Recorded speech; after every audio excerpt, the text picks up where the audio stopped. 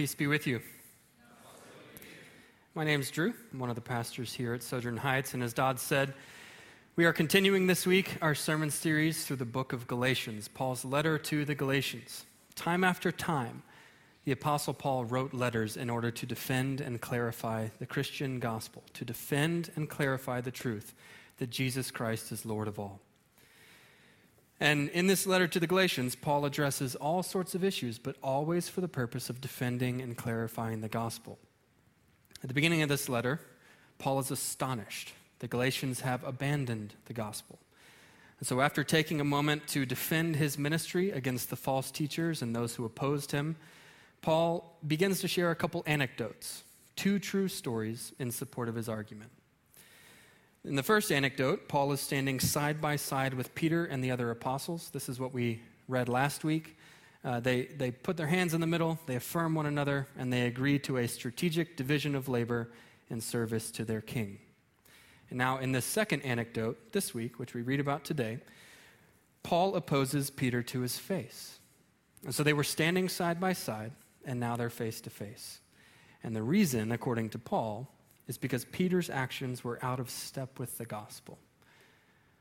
Once again, we see Paul stepping in to defend and clarify the gospel. Now, I want to open with a story about Peter. It's a relevant story. It's a story that will help us to understand what Paul is trying to say here in Galatians 2. In the book of Acts, chapter 10, Peter has a vision. He sees an enormous sheet being let down by its four corners upon the earth. And within that sheet, there are all sorts of animals. Now, according to Israel's dietary laws, some of those animals were clean, and some of those animals were unclean. And then God tells Peter, eat. Now, strictly speaking, there was nothing wrong with that image. There was nothing wrong with God's command. There never is. There were clean animals on the sheet for Peter to eat.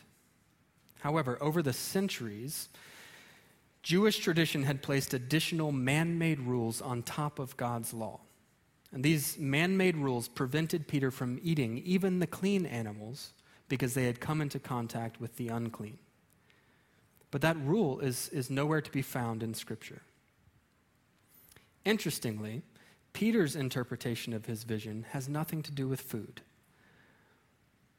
The man-made rules that had been placed over God's law also prevented Jews from associating with non-Jews, or what the Bible calls Gentiles. Jews could not visit Gentile homes. Jews could not eat with Gentiles. Jews could not even high-five a Gentile. And so as Peter reflects upon this vision, he comes to the realization that the mission God gave to Israel, the church's mission, depends upon interacting with unclean people. The church's mission depends upon interacting with outsiders. In fact, through Peter's ministry, God was making the unclean clean. Immediately after this vision, Peter visited the home of a Gentile, preached to the Gentiles there, watched as the Holy Spirit was poured out upon those Gentiles, baptized those Gentiles, and then shared a meal with those Gentiles. And the other apostles were surprised by his actions. But once Peter shared his vision and testified to the Holy Spirit's work amongst the Gentiles, the other apostles glorified God, saying, "Then to the Gentiles also God has granted repentance that leads to life." And so even though Paul, we saw this last week, even though Paul was the apostle to the Gentiles, it was Peter, the apostle to the Jews, who was first revealed within Scripture, teaching and practicing full Gentile inclusion. Despite the long-standing man-made traditions that required Peter to avoid Gentiles, he now begins fellowshipping with them. And that brings us to our passage today. As I mentioned earlier, Paul is sharing another anecdote here. He's rebuking Peter in public. And now Paul is most likely telling this story in order to set the record straight. The false teachers in Galatia were probably twisting this story in order to suggest that Peter actually agreed with them. Peter doesn't eat with Gentiles, and so Paul's wrong. And as we'll see, there's a lot at stake here. This was not a slightly different doctrinal viewpoint. This was not merely a different way of doing things. Without Peter's vision in Acts 10, without Paul's rebuke in Galatians 2, the people in this room may have never heard the gospel. We are here today because the door to God's kingdom has been opened to the Gentile. That's us. So what's at stake? Nothing less than who we are in relation to Jesus Christ. The people in this room need Peter to be wrong here. We need Paul to be right.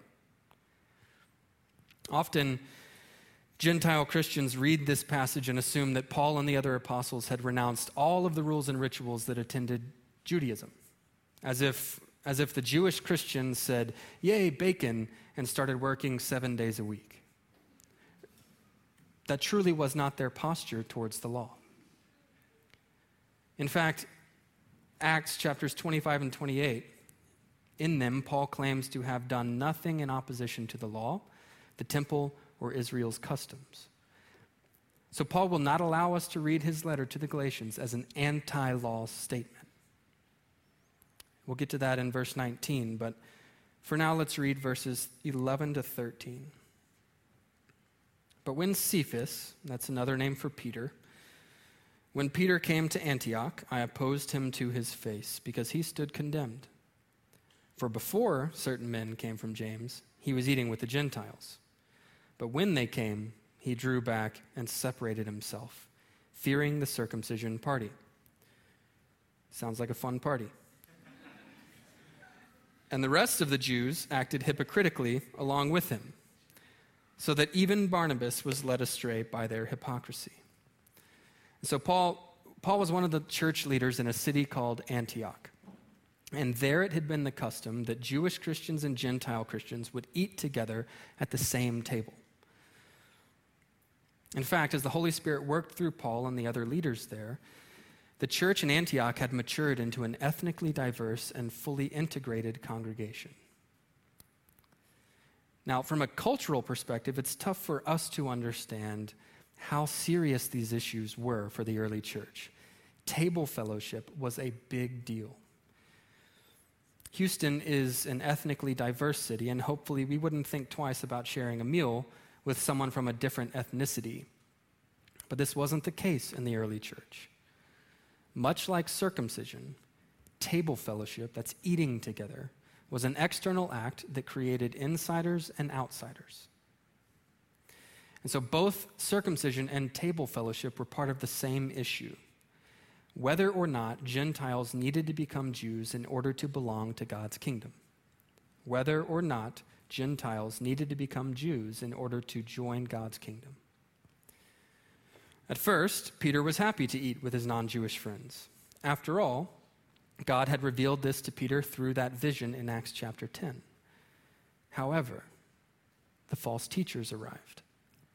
These were the people who were adamant about requiring Gentiles to follow Jewish rules and rituals in order to come to the table, to belong in God's kingdom. And upon their arrival, Peter effectively pushes himself away from the table and begins treating his Gentile brothers and sisters like second-class citizens. So Peter knew deep down that Jesus, the King of this new world, was creating one new family with Jews and Gentiles alike, but his actions were a threat to the unity of the church. If the Christians in Antioch were to follow Peter's lead, and it looks like they were, it would have resulted in a divided Christianity right off the bat. Look at verse 14.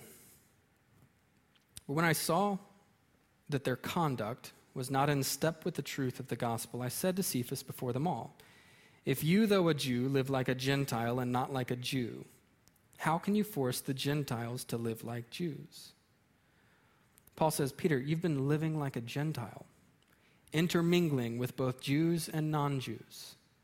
You've shared table fellowship with Gentiles. You've treated them as equals. But now your behavior implies that Gentiles must become Jews in order to join your elite club, the inner circle of God's people, you are living hypocritically. Peter's conduct was not in step with the truth of the gospel. Peter knew the truth, but he wasn't living in accordance with the truth. Now, before we move on, I want to suggest that Paul's rebuke of Peter probably continues through to verse 21. In the Bibles in your seats, verse 14 is surrounded by quotation marks. But keep in mind, this letter was written in ancient Greek, which uses very little punctuation. So I would submit that Paul's quote continues through to verse 21. That said, the content of Paul's argument doesn't change much. I do think, though, it explains why he says in verse 15, we ourselves are Jews by birth. He's still talking to Peter. It would be very strange for him to say, we ourselves are Jews by birth in a letter addressed to both Jews and Gentiles, right? Let's read verses 15 to 18. We ourselves are Jews by birth and not Gentile sinners. Yet we know that a person is not justified by works of the law, but through faith in Jesus Christ. So we also have believed in Christ Jesus, in order to be justified by faith in Christ and not by works of the law, because by works of the law no one will be justified. But if, in our endeavor to be justified in Christ, we too were found to be sinners, is Christ then a servant of sin? Certainly not. For if I rebuild what I tore down, I prove myself to be a transgressor. Okay. It's really important that we slow down here and understand what Paul is saying. I want to define 3 terms for us. Number 1 is the word justified. In the sense that Paul uses this word, he refers to a legal verdict. Rather than facing condemnation before God, justified people have been exonerated by God, declared not guilty. You may have heard it said, justified means just as if I'd never sinned. That's super cheesy, but it actually captures the idea fairly well. You don't have to be innocent in order to be exonerated.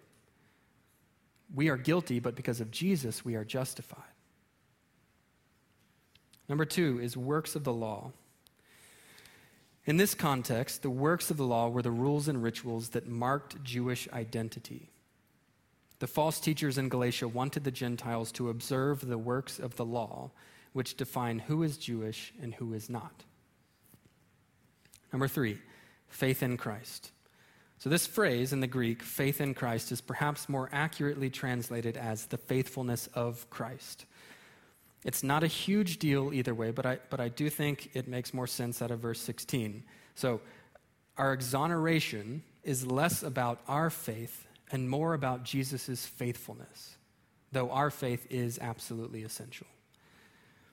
With those definitions in mind, I'm going to read 15 and 16 again and input those definitions. We ourselves are Jews by birth, circumcised, and not Gentile sinners. Yet we know that a person, whether Jew or Gentile, is not exonerated by Jewish identity markers, but through the faithfulness of Jesus Christ. So we Jews also have believed in Christ Jesus in order to be declared not guilty by the faithfulness of Christ and not by Jewish identity markers. Because by Jewish identity markers, no one will get a not guilty verdict. So to summarize 15 to 18, Paul says, Peter, you know full well that Jewish identity markers do nothing to justify us.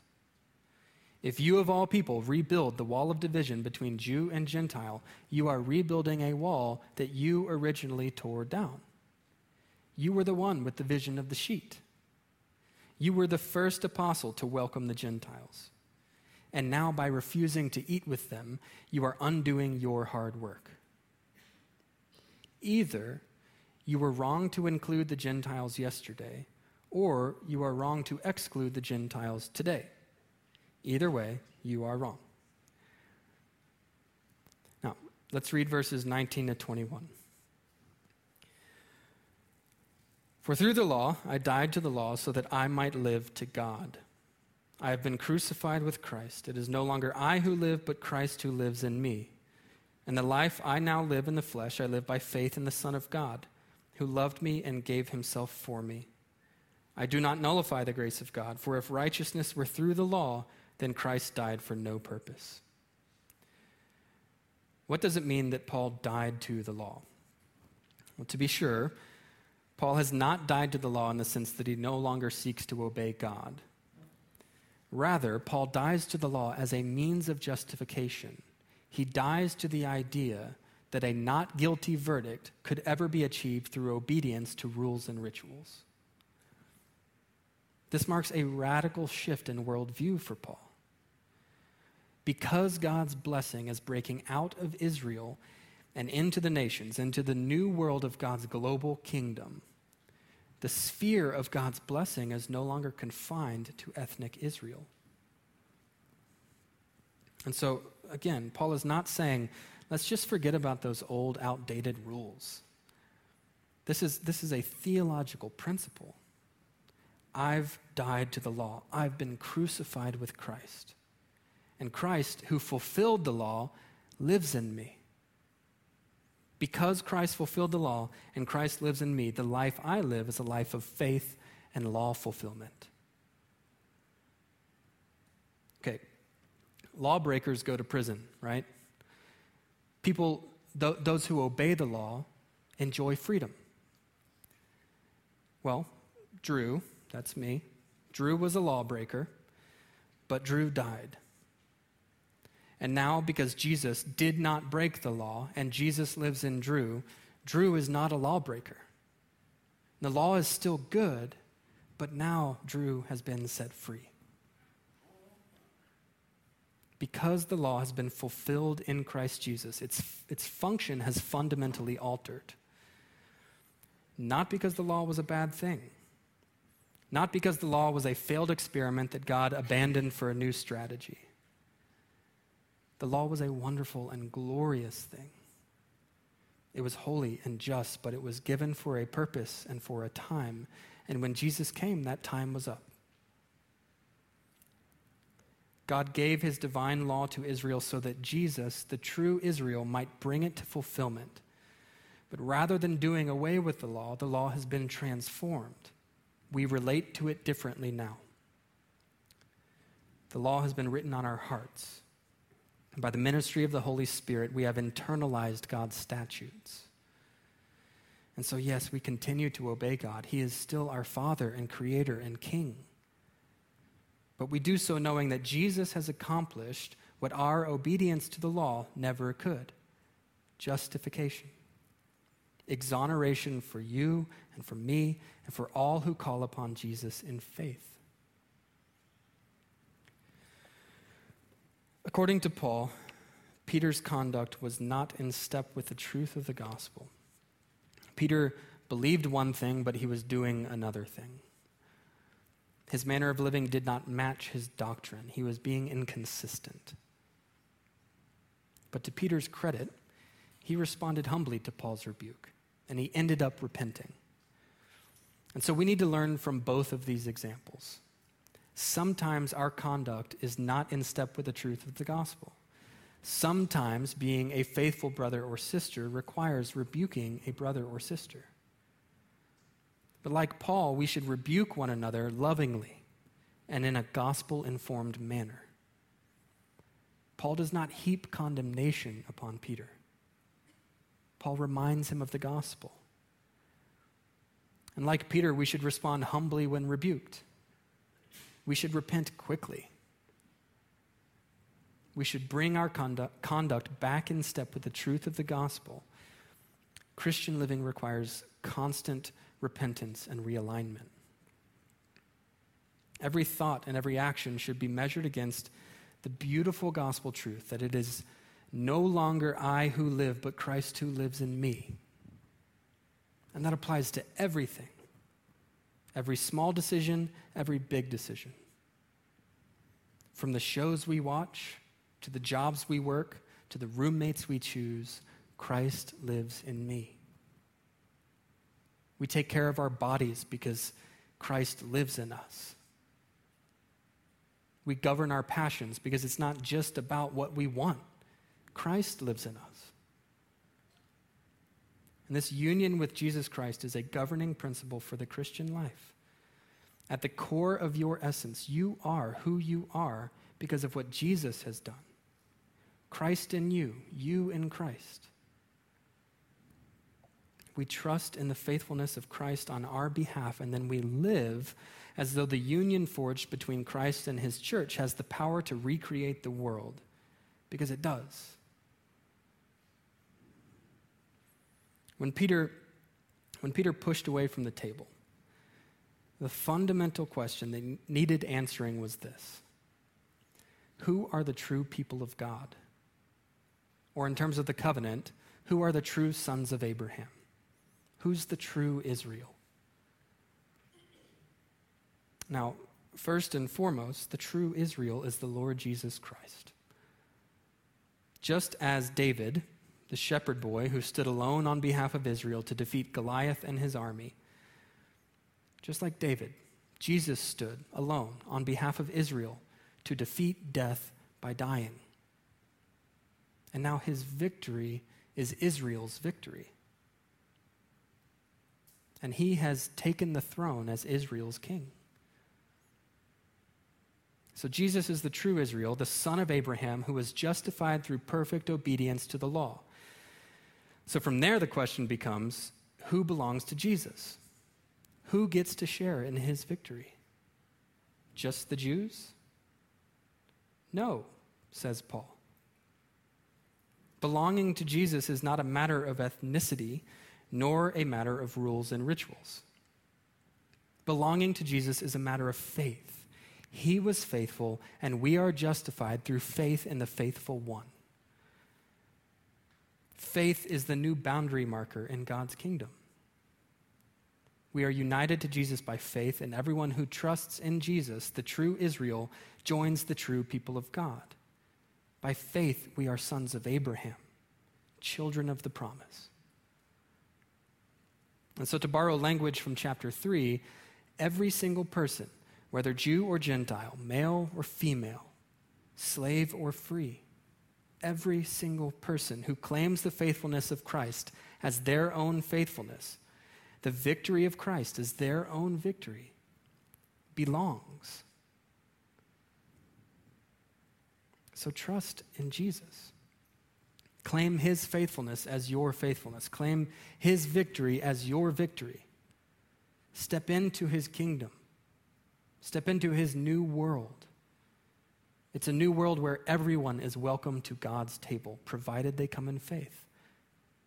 Provided they come ready and willing to abandon their old loyalties and acknowledge Jesus Christ as Lord and King of all. In a moment, this king is going to welcome you to his table for a ritual meal that we call communion, or the Lord's Supper, or the Eucharist. Not only does the church get a weekly opportunity to dine with our king, we get a weekly reminder that his love and his self-sacrifice put the food on our table. His dominion is universal, and yet he's present, he's near, and he provides for us.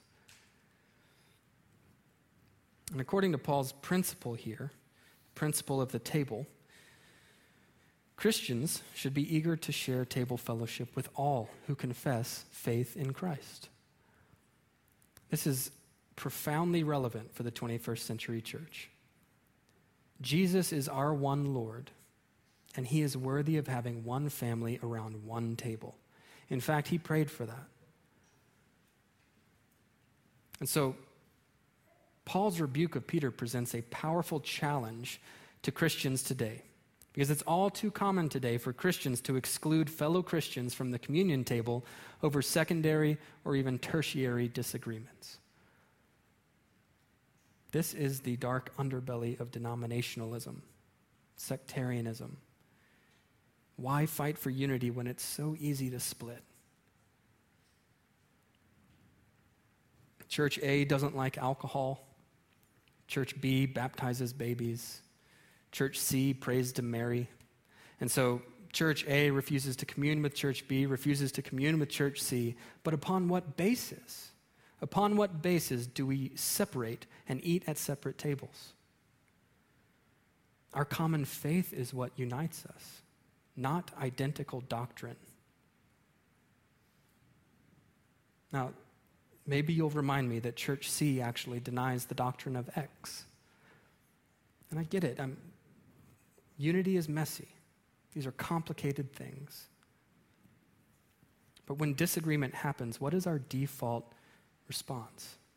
Do we move toward one another or away from one another? Shouldn't our one Lord have one people at one table? Think about all of the interpersonal conflict within our congregation right now. You may have had a disagreement or an argument with someone this week. Maybe you're just harboring a little bit of bitterness. Well, you're about to share the same meal. You're about to sit at the same table, God's table. And that is a beautiful thing, and it's a thing that should change things. If Jesus showed up to administer his supper, who would he welcome? Just the evangelical Protestants? Just the Roman Catholics? Is Jesus not with us now? Who does he welcome? All of us. His family, everyone who calls upon him in faith. And you can individualize this question too. Next time you're tempted to think your life might improve if you found a new church, ask yourself, upon what basis would I be breaking fellowship with these people? Upon what basis would I be leaving to share table fellowship with a different community? There are perfectly legitimate reasons to leave a church. But it's worth asking, is unity my tendency? I want to close with one more story. In the Gospel of Matthew, chapter 15, a group of Pharisees came to Jesus and attempted to rebuke him for not following man-made traditions that had been placed over God's law. They were claiming that Jesus' disciples were unclean because they failed to wash their hands before dinner. Now, maybe you agree with them, but the Pharisees weren't just germaphobes, okay? It went deeper than that. We won't go into who they were, but it's worth noting that Paul, the author of Galatians, was a Pharisee. That's interesting. In response to these accusations, Jesus gives an example of one man-made tradition that actually permitted the breaking of God's law. In other words, he turns their rebuke around to reveal their hypocrisy and their disobedience. And then, after teaching everyone a lesson on what it actually means to be unclean, he encounters a Canaanite woman. Now, not only were the Canaanites Gentiles, the Canaanites were Israel's enemies. And the mere presence of a Canaanite was a reminder that Israel had failed to obey God. And yet when this Canaanite woman, this Gentile enemy, came to Jesus in humility and faith, Jesus commended her. He welcomed her and he met her in her need. See, for Jesus, faith is faith no matter who you are. And that's the essence of Paul's argument to Peter. Our common faith is what makes us family. Our common faith is the basis for our table fellowship. Any practice to the contrary effectively rebuilds a wall that Jesus tore down. So, remember, God's kingdom is coming. Jesus has been given authority over every nation on the earth, whether the Israelites, the Canaanites, or the Americans. But the dominion of King Jesus begins with you and your neighbor. So welcome your neighbor to your table.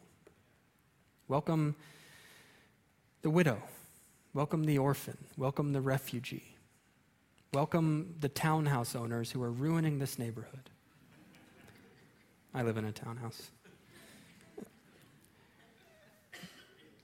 Be promiscuous with your table fellowship. Jesus will meet you there. Let's pray.